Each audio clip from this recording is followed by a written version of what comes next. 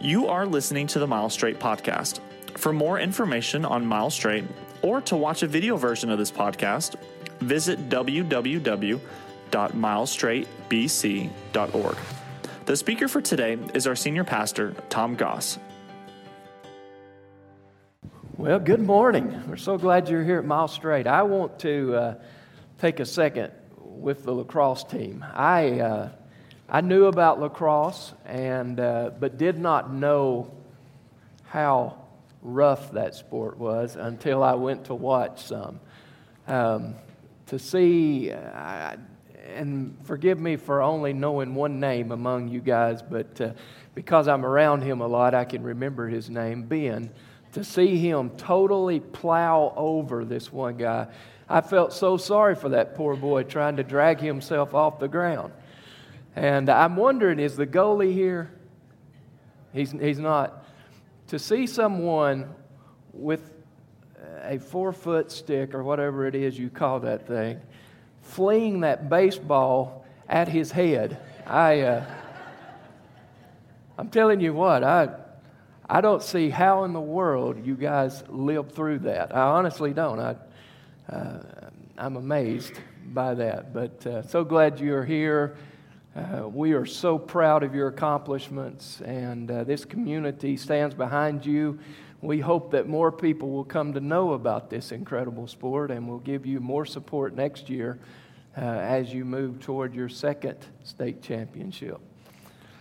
Well, this morning, we're going to discuss a topic that for some of you at least, the title will be quite familiar.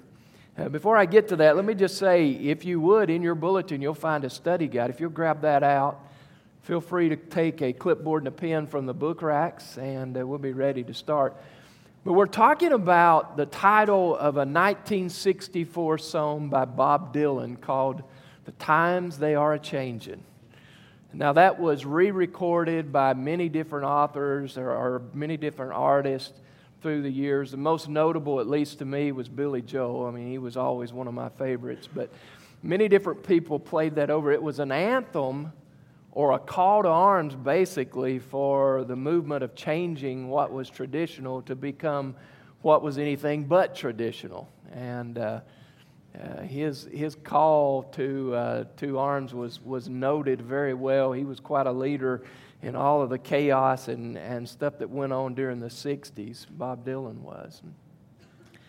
For us, I'm not calling us to some sort of a political change or even a cultural change, but the reason I'm using the title this morning is because of the fact that if you look into Psalm 77, what you find is that in the life of the author, and by the way, we don't necessarily know who that is. We can't pinpoint exactly who the author of this psalm is.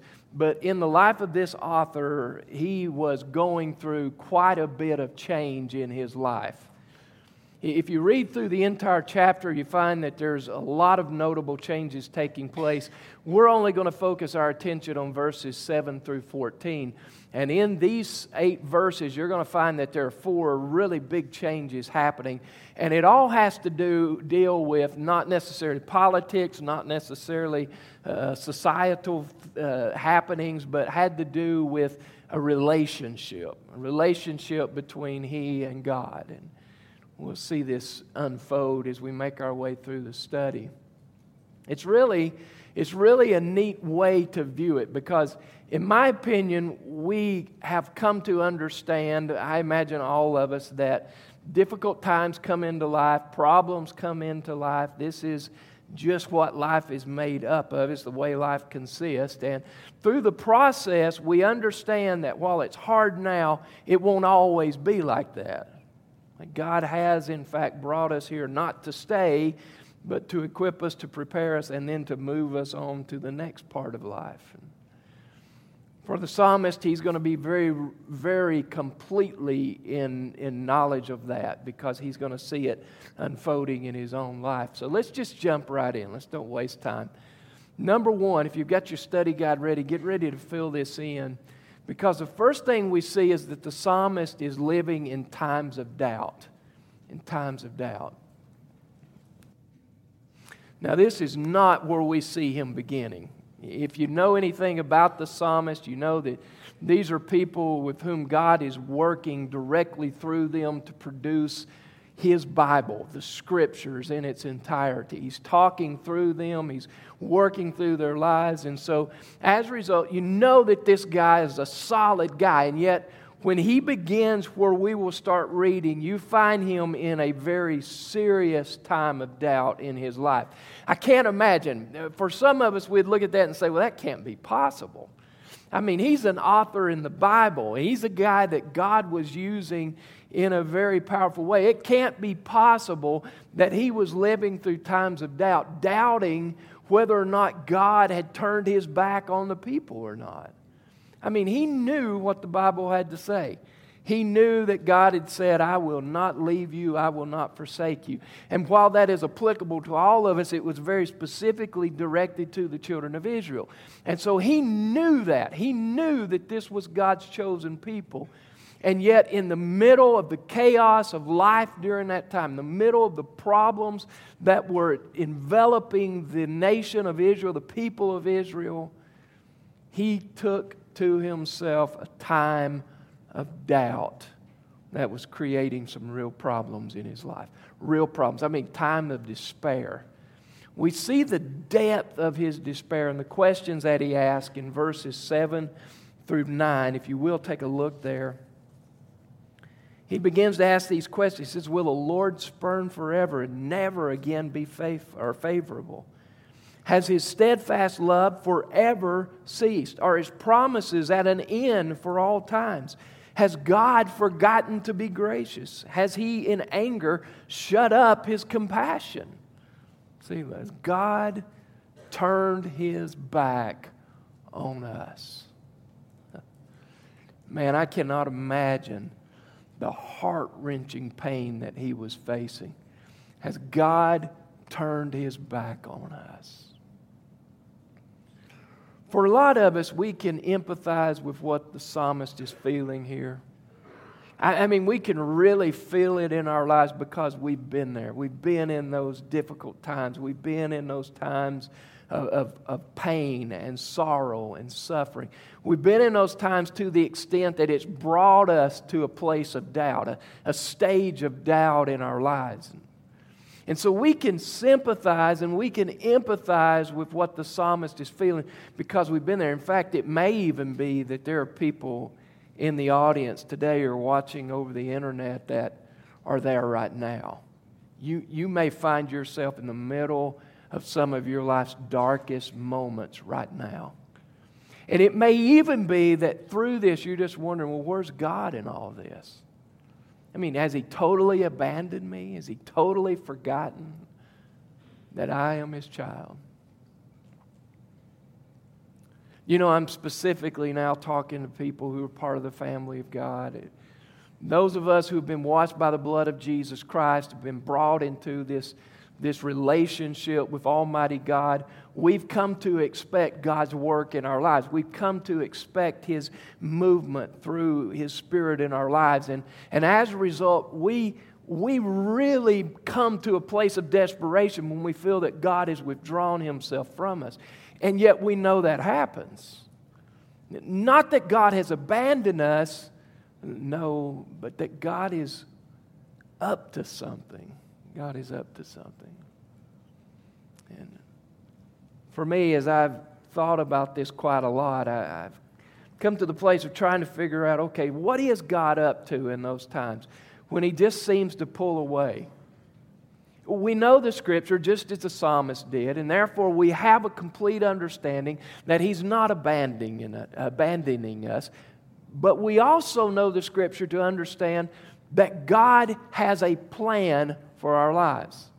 And that in His plan, everything that He allows into our lives, everything that He brings into our lives has a very specific purpose. And so since we know that, we understand that even God withdrawing, even the thought that somehow God isn't there, that His presence isn't felt, even the times when it seems that God is not listening to our prayer, we know that God is up to something even then. And as I've thought about it, I've studied it, I've come up with a lot of reasons, just 3 of which I'd like to share. First of all, it is obvious that sometimes God withdraws from us, removes His closeness, and it seems that He's gone deaf to us in times of discipline. I mean, just as a parent disciplines their child, God disciplines His children. And there are times when we have gone so deeply into sin that God will just step back and say, okay, if you want to do this yourself, let's just see how far it gets you. Let's see how far it gets you. And He'll remove His presence a little bit from us in order to wake us up, to cause us to remember how badly we need Him in our lives. And so sometimes God will use this as a means of discipline. It's also true that if God is not using it as a means of discipline, or maybe even in addition to discipline, that He is also working to strengthen our faith, to grow our faith, to mature us. There are times when God just wants us to acknowledge that He is God, that He is in control, that He has a plan. And even though we don't see it, we don't understand it, even though we're in difficult circumstances, even though there is much sorrow and tears on our pillow, we don't know why it is, but we understand that He is God. And God wants to grow us through this process. It is also the case that through this growth process, number 3, God also wants to equip us. He wants to prepare us for what's next in life. There may be something on the horizon. God knows it's coming. God knows it's there. And He knows we're not ready for it. And as a result, He needs to grow us, to mature us, to prepare us for that which is about to follow. It may also be through this equipping mode that He's preparing us to be able to help someone else in time of need. It happens, doesn't it? That we've just gone through something horrible, and lo and behold, what happens? But we come across someone else who is right in the middle of that same thing. And God, in His mercy, has equipped us and prepared us through difficulty so that we are ready then to assist them in the process. What a blessing. And so God works through these times of withdrawal. God works even through the times of doubt in our lives to discipline, to strengthen, and to equip.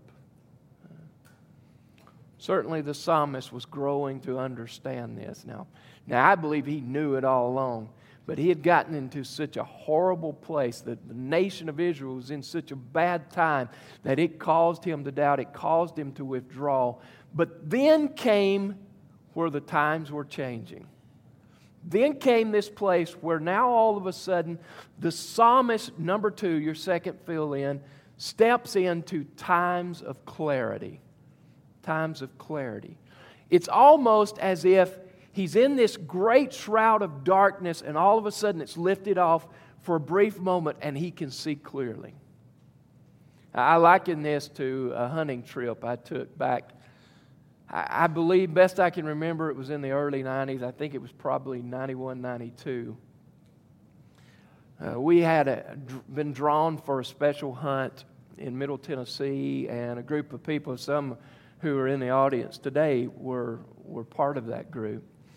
And we went to this particular place on an evening. I think it was on a Thursday evening, might have been a Wednesday evening. And we set up camp, and it was starting to get dark. But myself and Andy Steele, Gary and Lena's son, Andy Steele, we decided we were going to walk out into the woods and look for tracks, try to find us a place to set up our spot in the morning. And before we left, my brother-in-law, Vance, gathered us around. He said, okay, now listen, through this whole place, the width of it, there is a ridge here. And so if you go walking down the road and the ridge is on your left, you remember when you come back, that ridge has got to be on your right. If you go over the ridge, then you know if you want to get back, you've got to come back over the ridge because there's just one ridge. So you remember that. How important that information was going to become, because as we went over the ridge, we were looking and we weren't paying much attention, and before we knew it, we had gotten turned around in the woods and we were lost. Now, I doubt that Andy ever told anyone about this. I didn't tell anyone. I was way too proud. Matter of fact, it's been, 2202? It's been nearly 20 years, and this is the first time it's ever come out of my lips. To my memory, the first time I've ever decided to share this. Y'all just pull the worst out of me for some reason. So here we are. We're wandering through the woods, and honestly, even though I was in my 30s, he was in his late teens, maybe early 20s, we were starting to freak out a little bit. I mean, a little bit of panic was setting in, a little bit of fear. Neither of us would admit that there was fear there. And Andy may not have felt fear, but I felt fear. I was a little bit concerned because it was getting cold. We didn't expect to be in the woods that long, therefore neither of us had flashlights. We didn't have our guns. We had nothing except my panic. And then as if in the middle of all this fear and this darkness, a little light broke through, and I remembered what Vance said. And I turned around and I looked, and I could see the outline of the ridge in front of us. I said, Andy, we've got to go back over that ridge. And he said, no, I think it's this other way. And I said, no, remember what Vance said. And we turned around, we crossed over the ridge, and lo and behold, as we crest the top of the ridge, we could look down and see the trucks and the campers and the tent set up, and we knew that we had found where we were going. I kind of envision what the psalmist going through as something very similar to that there he is, he's wandering in this darkness of doubt, and he feels so overwhelmed by what's taking place, and all of a sudden, there's a little light breaks through as he recalls what God has told him. Even though he knew it before, the doubt and the fear had caused him to lose sight of what God had told him. And all of a sudden, the light breaks through and he begins to remember, oh yeah, God has promised He will not leave, He will not forsake. Oh my, what in the world was I concerned over? And we see this light break through. Look at verse 10. He says, then I said, in the middle of all this chaos, in the middle of all this fear, in the middle of all this doubt, then I said, I will appeal to this. I'm going to place my faith in this through the years of the right hand of the Most High. And you may remember what God talks about according to His right hand. He talks about, with my righteous right hand I will protect you, I will uphold you. It was a sign of His strength, of His authority, of His power. I will care for you. And in this moment of doubt, the light breaks through and this clarity breaks out.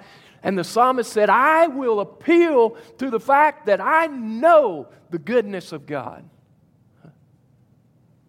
And it is this time of clarity then that breaks out into number 3, this time of recollection. Time of recollection, where the psalmist begins to recall the goodness of God. Not just in specific verses, but now in examples, in illustrations. I see the goodness of God. I see the power of God working in my life. I see the authority of God over my life. And the psalmist begins to recall back to the place where God had brought the children of Israel out of a time of great difficulty. No doubt he's thinking about the time when God delivered the children of Israel out of slavery from Egypt. For a while it seemed as if God had withdrawn Himself from them. It seemed that God had abandoned them. I can imagine for the people who were stuck in slavery, they were wondering, where is God in all of this? And then all of a sudden, God sees that it's time. What I've wanted you to learn through this process, you have now learned. Not that you're perfect. We see that as soon as they get into the wilderness, they begin to rebel against God. They didn't make it to perfect. None of us ever will on this side of eternity.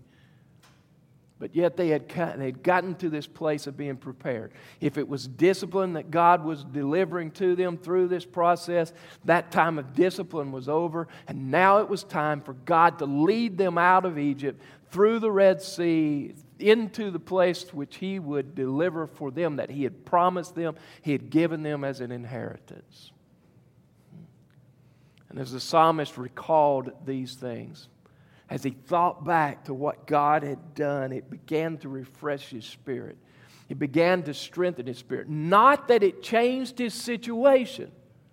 Please understand this. It didn't all of a sudden remove him from his problems. He was still in the same problems. He was still going through the same difficulties. And yet God had refreshed his spirit because the psalmist began to recall the goodness of God. The goodness of God. He serves as such an incredible example for us. For us, when we face difficult times, when we face problems, when we face times of sorrow or heartbreak, we recall the psalmist. And I believe there's a pattern set forth that we can follow to help remove ourselves from the shroud of doubt, to help get us out of this darkness in which we find ourselves. Not that we'll be removed from the situation, but even in the middle of situation, we can have peace. We can have joy. And what is that? I believe, first of all, we begin with a time of self-examination, to where we just examine our lives. We look, okay, God, is this an act of discipline? If you got me here, do you seem to have withdrawn from me as a means of disciplining my life? Is there sin in my life? Is there something in which I have rebelled against you, is what we're saying. And so we begin to examine our lives. And if we find something that's very blatant, or something that we've kind of tucked away, we've kind of hidden from everyone else, then we deal with that accordingly. If we don't find it there, then we know that God is still up to something. It's not that He's brought us here and is just going to leave us. No, we're a child of God, and therefore God's doing something. So then what do we do next? Next, we begin to reflect and say, okay, God, what is it that you're trying to teach me? What do you want me to learn? Help me to see it. Help me to understand. Help me to get it. Help me to get it. One of the things I pray when I'm going through something hard is, God, help me get it this time. Help me to get it this time, because I don't want to go through this again in a few months. So help me just to learn what you want me to know this time. And I believe the psalmist had come to this place of reflection where he was examining his life. He was thinking about his nation. And then possibly he began to say, okay, God, what is it you want us to learn through this process? What do you want us to know? How are you trying to mature us? How are you trying to grow us? Now, it may be that God still seems to be distant. It may be that God seems to still be withdrawn from us during this process. And so what do? We reflect back on God's goodness. We come to this point of clarity where we know God has not deserted us, where we know that God is always good, God is always faithful. And so instead of saying, well, God's not listening, I'm just going to stop, we just keep praying, God, what is it you want me to know? Help me to learn it. God, what is it you want me to know? Help me to learn it. Because we know God is at work in our lives. We know God is at work. There's one final part to this, and this is the part that we very obviously see in the life of the psalmist, this point of recollection. Now, I believe that it's very important that we begin to record the goodness of God. That in those good days, in those times that are very joyful and everything seems to be going as we want it to, that we write down God's faithfulness and God's goodness to us. And as we read through the Bible, we write down examples in the Bible of how God has been faithful. And we see it in the lives of the disciples, and we see it in the lives of the prophets and those who pursued after God. And we write those things down. And we write down the promises of God along with that. We write down the promise where God said, I will uphold you with my right hand. We write down the promise where God said, I will never leave you. I will never forsake you. And then we review it often. And when we come to times of doubt, we come to problems and difficulties that seem to be weighing us down, that seem to be destroying our future and our hope, what do? We pull out our little notebook and we begin to read about the faithfulness of God. And the more we read about the faithfulness of God, the more we're reminded, the more the shroud is lifted, the more the darkness is removed, and the more clearly we can see that God is up to something in our lives. Well, as the psalmist moves then through these first three stages, through the stage of doubt, through the times of observation, or this time when he came to see more clearly, this time of clarity, through the time of recollection, it brings him finally to number 4, a time of resolve. Time of resolve, where he just becomes very resolute in his opinion of God, where he just sets in stone, this is the way I feel about God. It doesn't matter about my circumstances. It doesn't matter about the problems. It doesn't matter how difficult this is. What I know about God, look at verses 13 and 14. He says, your way, O God, is holy. What God is great like our God? You are the God who works wonders. You have made known your might among the people. God, in times like this, I could easily back up into a corner and just hide myself because of the problems. But instead, what I choose to do is to trust your goodness. Instead, what I choose to do is in the middle of the problems, in the middle of the difficulties, is to trust your greatness and your faithfulness and your mercy upon me. What an amazing concept. What an amazing example that God is up to something in our lives. May not be the way we want Him to be up to something. Who of us really enjoys pain? Who of us really enjoys sorrow? Who of us really enjoys disappointment? And yet when we recognize the goodness of God, we can recognize that even in the difficulties, God is doing something great in our lives. So then what do? We surrender ourselves even more to Him. To say, God, train me, mature me, grow me, equip me. Whatever you've got in mind, God, I may not like the process, but I sure do like where you're taking me.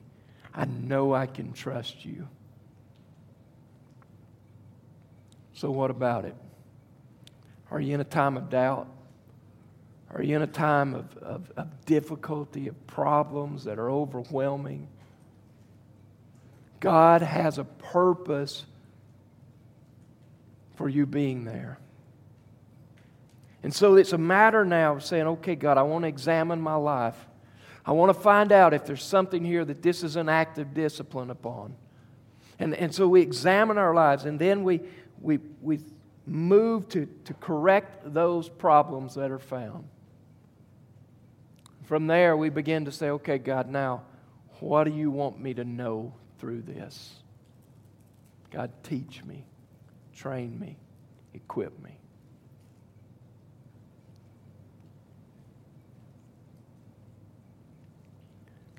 Would you follow the example of the psalmist?